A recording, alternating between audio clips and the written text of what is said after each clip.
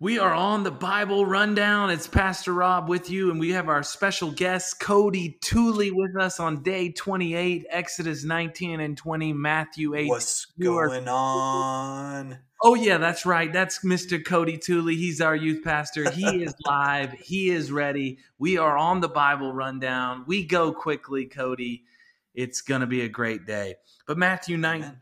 God has delivered up his people from Egypt. He has rescued them, Cody. He has delivered them through the Passover lamb, all the symbolism we've seen. And now Pharaoh and his army are on the bottom of the Red Sea. And God is now taking his people to Sinai, in which he will visit them. But before he does that, there's an important verse, verse 6, and you shall be to me a kingdom of priests and a holy nation.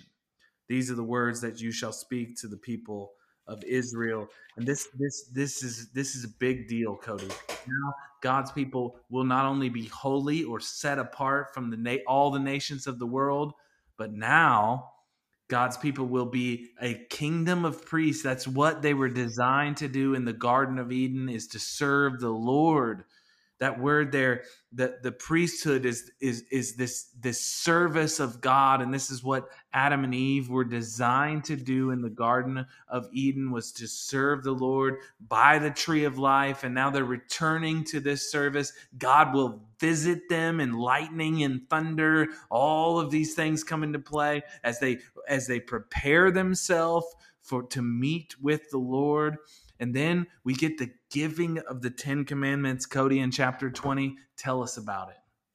Man, and for our listeners too, like when we read these stories, I remember growing up reading the Ten Commandments as an individual story, but reading it in the context of the whole Bible, this is a huge moment because you're going to see this theme throughout of like, man, we should just go back to Egypt, or man, we want to be like these other nations and stuff. But this moment right here, God is establishing his nation. This is where Israel is formally formed and kind of encouraged or named, because beforehand it was just a bunch of families, but now these are God's chosen people. They've always been God's chosen people. They're still descendants of Abraham, but now it is Israel as a nation.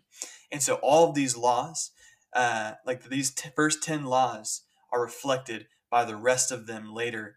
But they're all in response to who God is and his mercy and salvation. Um, and what he has already done. Man, it's a great passage. So Yeah. read in that light.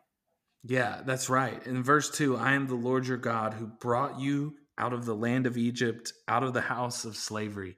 And then he declares the 10 Commandments. So he's declaring that because of his salvation, because of the grace of God shown to his people, now they obey the 10 Commandments. And these 10 Commandments, and we've talked about this, but these 10 Commandments reflect the character and nature of God himself. And thus, God is not a murderer. He is not an adulterer. And so the people of God are set apart. They're a holy nation unto God. They serve him as they reflect the glory of God in their life. And so this is a response to God's salvation, God's glory and salvation through judgment, Cody. And so we move to Matthew chapter 19, and we carry that understanding of the law and response to the law to Matthew 19. What do you have for us there?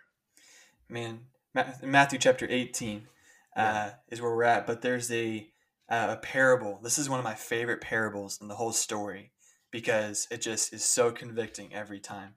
But it says that there's this man who goes before a king and borrows money, and he can't pay him back. And so what happens is he goes, like the king brings him before him and says, "Hey, I forgive you of all this stuff." And the man is just so grateful and so encouraged by that. And so he goes home, but he's got a man who owes him some stuff too, right? And and it's much less than what the first guy owed.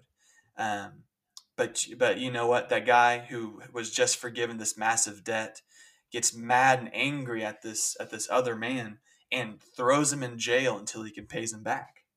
And the king hears about this and gets just blistering angry because of his unfaithfulness. He says, hey, shouldn't you have also had mercy on your fellow servant just as I had mercy on you? And because he was angry, that master handed him over to the jailer.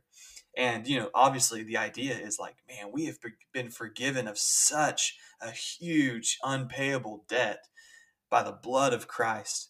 And so how then can we go and treat people poorly? How can we go and treat people any less than what God has treated us? Man, that's such a convicting and also encouraging passage. Yeah, and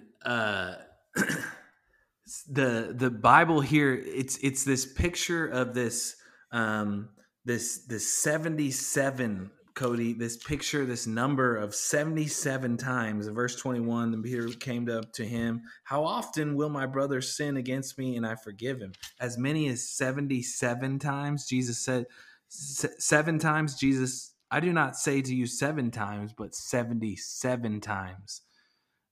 This is in reference back to Genesis, where Cain's revenge is sevenfold and Lamech's is 77-fold in Genesis chapter 4. And so Mm, this is an understanding that Jesus is in response to the wickedness and the seed of the serpent of Cain and Lamech. Jesus' response in the gospel is true and righteous forgiveness. mm, And the reason why is because Christ has forgiven us. Now we're able to forgive others. And so when we see this story, as you mentioned earlier, of the story of forgiveness and this unforgiving servant, Jesus is showing us that because of his love, God's steadfast love, and what Christ has done on the cross, we are able now to mm. forgive because he has forgiven such a great debt that Yeah, we man, owe. I feel like we're just left with one question whenever I'm reading this, and the question is just how can I do anything other than that? And man, I'm just grateful for what the Lord's done. This is Bible Rundown. Great job, Cody. We'll see you tomorrow.